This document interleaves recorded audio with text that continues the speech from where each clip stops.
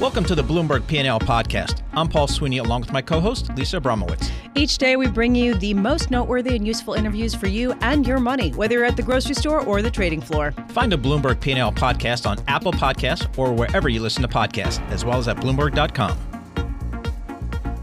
Well, the Mexican peso today is close to its weakest since December as trade tensions emerge from the U.S. And there are questions, frankly, about the health of the Mexican economy. Here joining us in studio is Ed Al-Husseini. He is senior interest rate and currency analyst for Columbia Threadneedle Investments. The firm oversees $459 billion from Minneapolis, although you are here in our Bloomberg Interactive Brokers studios. I want to talk about the Mexican peso. How much of this has to do with the economy itself? We did get last night Moody's and Fitch downgrading the nation based on Pemex, its state-owned oil company, as well as other economic headwinds. And how much is due to potential ramifications from these U.S.-Mexico trade tensions? Yeah, I'd say at the moment I'd put more weight on the former in terms of the weakening economy, the contingent liabilities from Pemex, and the fact that both fiscal and monetary space in Mexico is shrinking relatively quickly. That to me is kind of the key set of drivers for a weaker peso.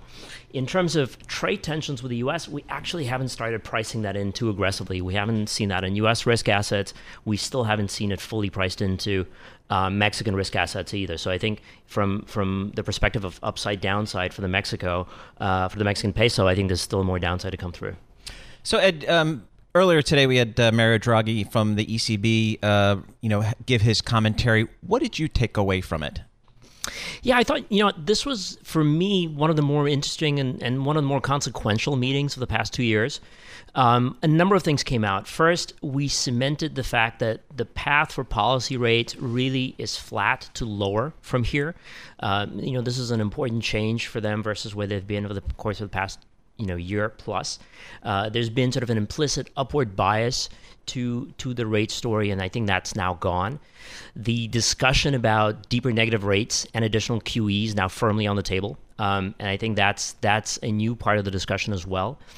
And in terms of the growth and the outlook, the growth and the inflation mix and the outlook, that continues to weigh to the downside. So in terms of downside risks, continue to intensify. So the ECB it's in a tough spot. It doesn't have a lot of tools, but in terms of the tools it does have, I think the willingness to use those tools to ease policy has increased.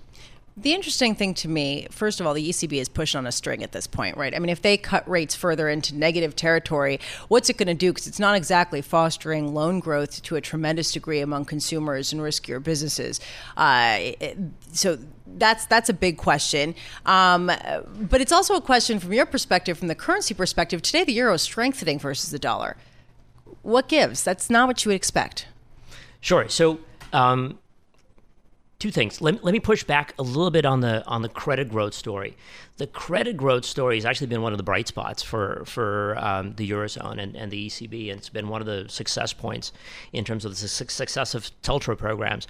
The fact that the European banking system, which is relatively weak, relatively undercapitalized, has actually seen very solid loan growth. And what the ECB doing right now is essentially risk management. They're seeing these risks intensify to the downside, which essentially means they can at best maintain their current policy stance.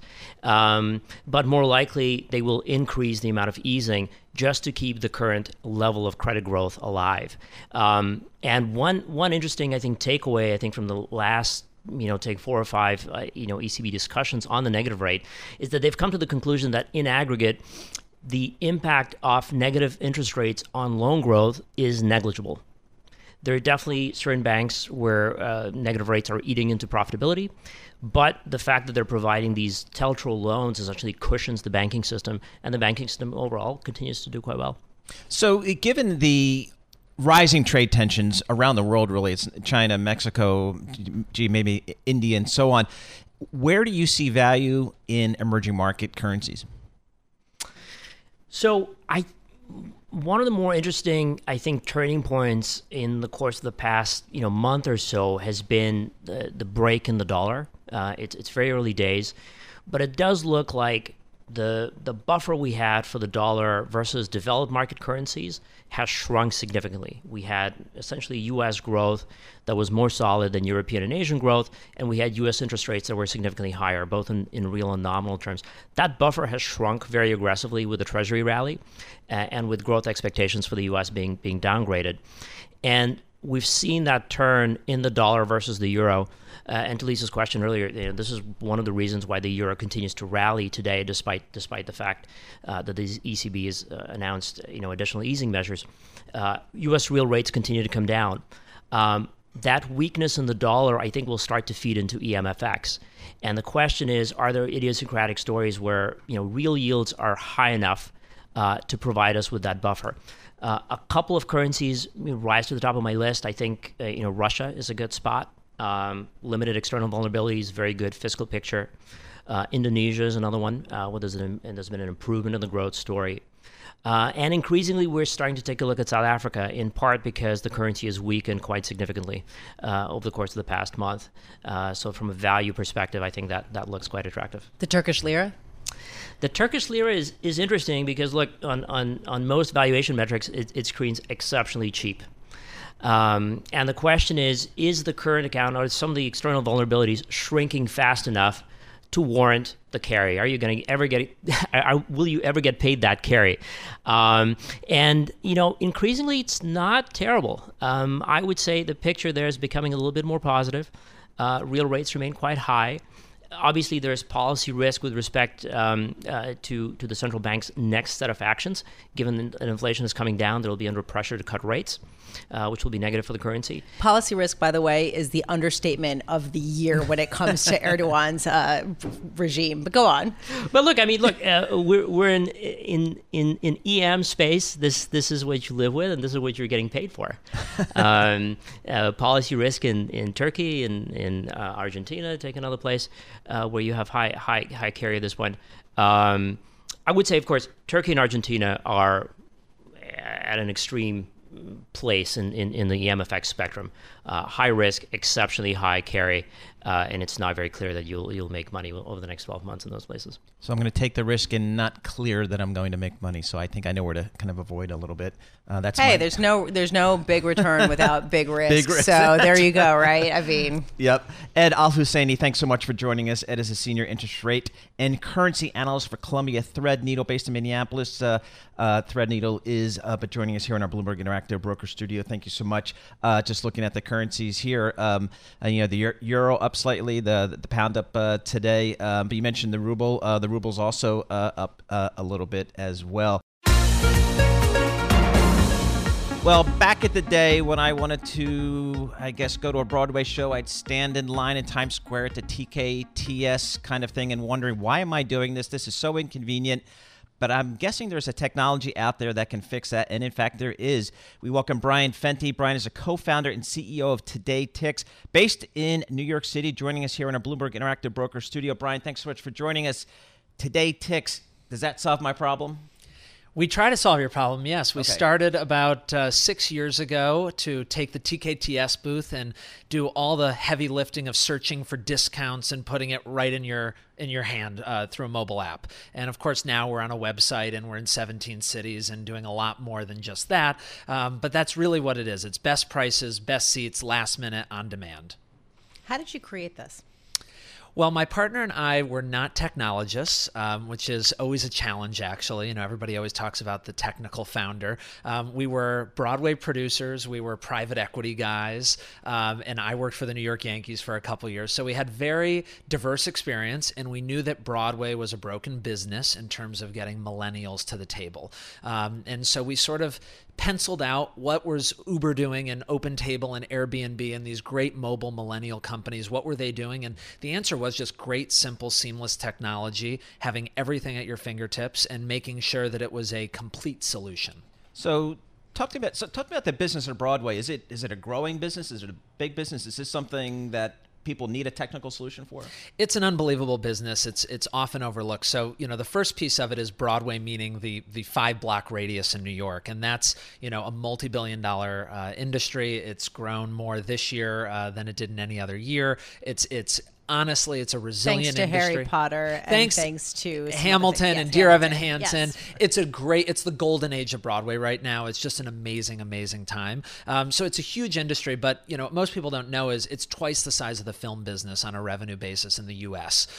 So it's a big business, but it's hard to access. It feels inaccessible to people. It feels expensive. It feels hard to engage with. And so we're trying to break down those walls. And it's not just Broadway, right? I mean, it's sort of theater more broadly. Are you thinking of expanding into sports or into music or other types of live ventures? So we started with theater traditionally, plays, musicals. We've gone to performing arts now, and we've sort of expanded our definition as we go to market. So when we went to Chicago, comedy is everywhere. So if you don't have the Second City, you're nobody. And so we went to Chicago, we got comedy. We have opera, we have dance, improv, immersive, Sleep No More, all of these different types of experiences. So really, as I say to our team, we don't compete with ticketing companies. We compete with a pitcher of margaritas and Netflix.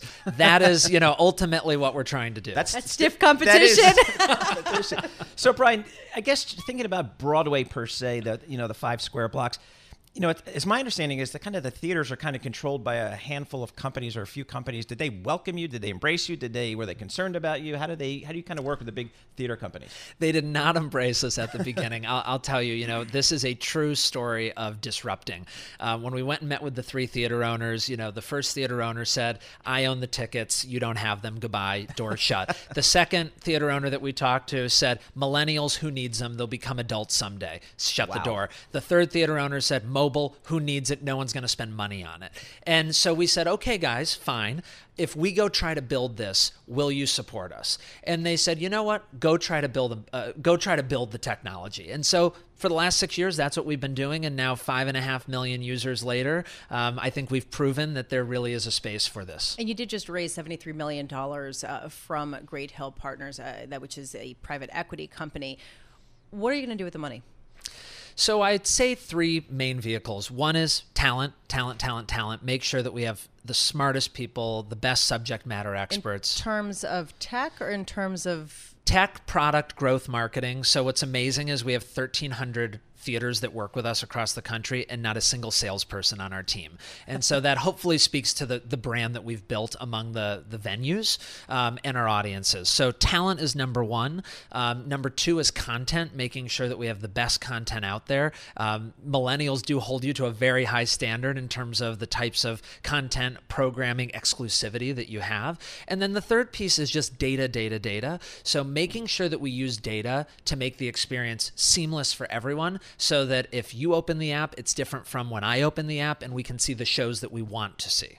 So when I think of the ticketing experience, certainly in this country and really even globally, I think Ticketmaster. So how do you guys compete against the Ticketmasters of the world? So what we learned is that primary ticketers, because they have to do so many different things, they're selling for sports, concerts, large venues, small venues, their technology isn't great. And how do we validate that? It takes 7 to 9 minutes to buy a ticket on a major primary ticketing platform. On Today Tix, it's 30 seconds or less. Oh. So really what we do is we kill you with convenience, and we try to bring you through that funnel in a big way. And I think that's why we have such high ratings. Our net promoter score is about 4 times the next highest primary ticketer. How do you make money?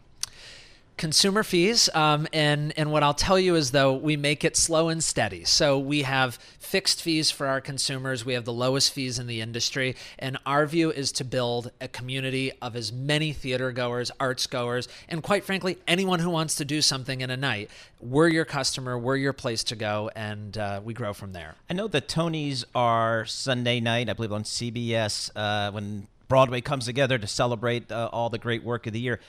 Does that drive business if a play wins Best Musical or Best Picture? How important is that?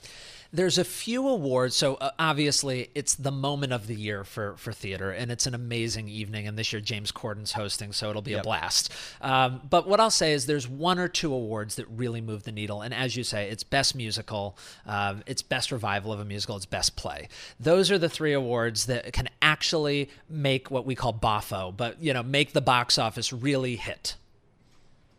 Thank you so much for being with us. I have to say, Today Ticks is something that I've just recently come to learn about, and I'm excited. Is TKTS still there, the booth in Times Square? Still there, okay. No mobile, no website, still waiting in line. Brian Fenty, co-founder and CEO of Today Ticks, joining us here in our Bloomberg Interactive Brokers studios, disrupting the theater industry. Right now we're looking at a market still searching for direction, taking a breather after a series of risk-off moves and then fluctuating around.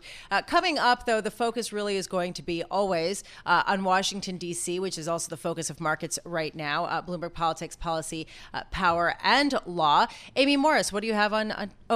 So she's going to be talking about U.S. and Mexico extending their talks, which, of course, markets are expecting that there will be some kind of deal. Also, we got some numbers with respect to the trade deficit showing a stalling out of imports and exports. We're going to be looking ahead to the jobs data as well. Meanwhile, we are looking at a day finishing up. I mean, honestly, today, Yep. I find it fascinating to me that we're taking a breather, and yet there still is complacency. There is? Yep. Deals are going to get done. Deals It's are going to fine. get done. I'm Lisa Abramowitz, along with Paul Sweeney. This is Bloomberg Markets. Tensions are rising between the U.S. and Mexico. This certainly has hit particularly the automaker shares pretty hard, considering how much supply chain or sort of intra-company activity goes cross-border. Joining us to talk about what the effect is on small businesses is Hector Barreto. He's chairman of the Latino Coalition, former U.S. Small Business Administrator under George W. Bush through 2006. Joining us from Irvine, California. Hector, I'm so glad that you're here with us. What are you hearing from the people who you represent, small business owners, about the potential impact of these additional tariffs on goods from Mexico? Well, they're very concerned. And as you know, probably 97% of all businesses in the United States that do international trade are small businesses. They've seen their businesses grow over the last 6 months or so, and they don't want to see that stop. So they really feel we're kind of at a tipping point right now. So, Hector, how about on the other side of the border? What are you hearing from your contacts there about how the business community in Mexico views kind of these rising trade tensions? Well, I was just down there last week. We opened up an office for our organization, and 2 months ago I met with the president of Mexico. They were cautiously optimistic. You know, they've kind of gotten used to some of the rhetoric, but they're much more paying attention to the actions. They know that, they can't respond to every tweet, every press release, every news, but they've seen some positive signs, and obviously a lot of those leaders, business leaders and government leaders, are in Washington today to talk to their counterparts and see if we can get to some kind of a compromise or solution on this issue. It's so interesting because we hear about positive signs from people, and certainly the market doesn't think that there's going to be some sort of increase in tariffs on Mexico that's substantial. At least that's what a lot of analysts and fund managers seem to be saying this morning. And yet President Trump seems to be the one driving the bus here, and it's sort of unclear. He's not backed away from his stance on tariffs. Right. Well, ironically, in the last quarter, Mexico was our largest trading partner. We overtook China. So, they're starting to see some positive signs. And again, they don't want to see that derailed. And at the end of the day, you're right, president's going to decide. But there's going to be other voices that are going to be part of this equation. You're starting to see members of Congress, both sides of the aisle, that are very concerned about this. They're tracking this issue very, very closely. And the last thing we need to do is put a brake on this economy. The economy's been pretty good over the last, year, better than we've seen it over the preceding 6-7 years. And so, this is the wrong time to actually, derail the economy. And we're both affected. Days when we could say, oh, they're going to be hurt more than we are. I don't see it that way. I think we're very interdependent. And if one side gets hurt, the other side's going to get hurt. And at the end of the day, that those costs are going to be passed on to consumers. So, there's some big stakes at hand right now. So, Hector, the businesses that you represent, how are they thinking about the Trump administration's, use of tariffs to kind of curb immigration? Well, they don't like the fact that these two issues are being conjoined. I was in the White House yesterday. I'm actually in D.C., and they were doing everything they could to say, look, they're two separate issues. We're going to continue on the trade track. We want USMCA passed, but we've got to deal with this immigration crisis, and it is a crisis. You can understand why there's so much frustration in the administration. They've not been able to turn this thing around. For months, people were saying, oh, it's not a big deal. It's going to go away. It's just seasonal. We haven't seen that. We've seen spikes at the border that we've never seen before. So there is a mutual responsibility on both sides of the border. Mexico can do a better job of enforcing their southern border. We need to work with Mexico as our number one trading partner and work on things like, we used to have something called the Merida Initiative where we would work with Mexico, and we've done that with other countries. We need to go back to those kinds of cooperative efforts. I guess that, it's interesting because if you are in Washington, what is sort of the consensus among the people you're speaking with who are within the administration as to the path of these negotiations? Because it seemed like this kind of came, I don't want to say out of the blue, but kind of out of the blue. Well, the administration will say, for the people who say it's coming out of the blue, they haven't been listening because, it hasn't been that long ago the president was very upset. He was talking about closing the border. There was a time when he said he was going to do away with NAFTA and not have anything to replace it with. He's talked about tariffs before. Obviously, we're doing tariffs with China. So, the business community, and I say this across the board, I also sit on the U.S. Chamber of Commerce Board of Directors. Big business, medium business, small business are all watching this very closely. And by the way, it's not just our businesses that are watching it. Businesses around the world are watching it. China's watching this to see if they can actually come to some agreement with the administration. So trust is in low supply right now, but at least they're talking, they're at the table with each other, and that's much better than just screaming across the fence to each other.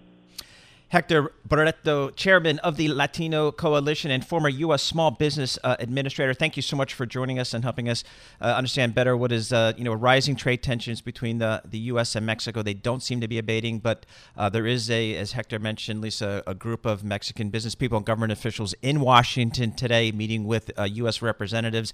The hope, obviously, is that some resolution, at least a temporary resolution, can forestall the tariffs that are threatened to be going in place. But clearly, as Hector mentioned, Mexico is our largest trading partner. I guess just recently became our, certainly right there with China. So it's not just China; it's also Mexico, and these issues are certainly weighing on the marketplaces. Let's turn our focus now to automobiles, in particular the merger that wasn't. Fiat Chrysler saying that it is no longer going to continue its bid for Renault. Renault shares tumbling more than 7%. Both sides blaming each other. Joining us now, Kevin Tynan, senior autos analyst for Bloomberg Intelligence. So who's to blame, Kevin? Well, everybody, nobody. So I think... And there's also Nissan involved in here too. So, as difficult as a deal would be between FCA and Renault, you also have that Nissan angle in there as well. So I think doing a deal between two big companies like that is difficult enough, and then when you add in the Nissan angle, and I'm not sure it's completely dead yet. It's not. It wouldn't have been unlike Sergio Marchionne, and you see that down through FCA management now and up to the chairman and John Elkann to say it's as important to sit down as it is to walk away. So I think there may be a little bit of gamesmanship going on here, and then the deal might not be completely dead just yet. Well, Kevin, I think when we talked to you, when this deal was announced, one of the things that you mentioned to us was the Fiat Chrysler's need for scale. Presumably that need is still there. What do you think their options are for them? Yeah, and I think, look, that's a company that has spent a lot of time and effort to make itself very attractive to, this kind of situation, M&A or alliances and partnerships. So, it doesn't end here for sure. If this does fall apart ultimately, I think it takes two players off the table. It probably takes Renault and most likely Peugeot off the table. But, this is a company that has spent years and a lot of time to be this lean, basically Ram and Jeep business, focused in North America on the light truck market, which is now 70% of volume here, and huge profitability there to look like it does to be attractive to other companies. So how bad is this for Renault if this deal is off the table? And frankly, if any other suitor sort of starts to think about other options just because it is so complicated? Right. Yeah. And I think the issue is the valuation. And we talked about this on the show over the weekend. Is that valuation of Renault. And while that's one of the aspects that makes it attractive to other automakers and that European presence, it's also what puts them at a disadvantage in negotiations. So, it's not unlike buying a car, right? The seller wants as much as they can get, and the buyer wants to get it for as little as possible, and that's really the situation here. So, Kevin, thinking about, you mentioned Peugeot, and it's just interesting. The French government here seems to be a real sticking point for deal making in the auto industry. How does that really play out? If you're a buyer, you absolutely have to win over the government, correct? Yeah, I mean, and I think that's why I say, Peugeot might be off the table as well, because it looks like it's the same, angry father, different daughter kind of scenario there. That if and Peugeot also, in talking about valuation, is a much more valuable company in that sense. And I think the issue with FCA is they really want to control whatever company emerges from this or whatever the alliance looks like going forward. And I think that, again, is part of the issue with Nissan, right? Their say in the stake in the enterprise gets smaller, and FCA really steps in and commands this enterprise from the top down, and that's difficult, and even for the government to accept that. Meanwhile, from Fiat Chrysler's standpoint, is there some pressure to buy something else or sort of amass more scale right now? Do you think that that's something in the near term that we're going to see? Oh, yeah, absolutely. And I think this was, back in Sergio's days, this was what was, the goal. I think through this process, you're starting to start to see it happen. And I don't think this is the end of it.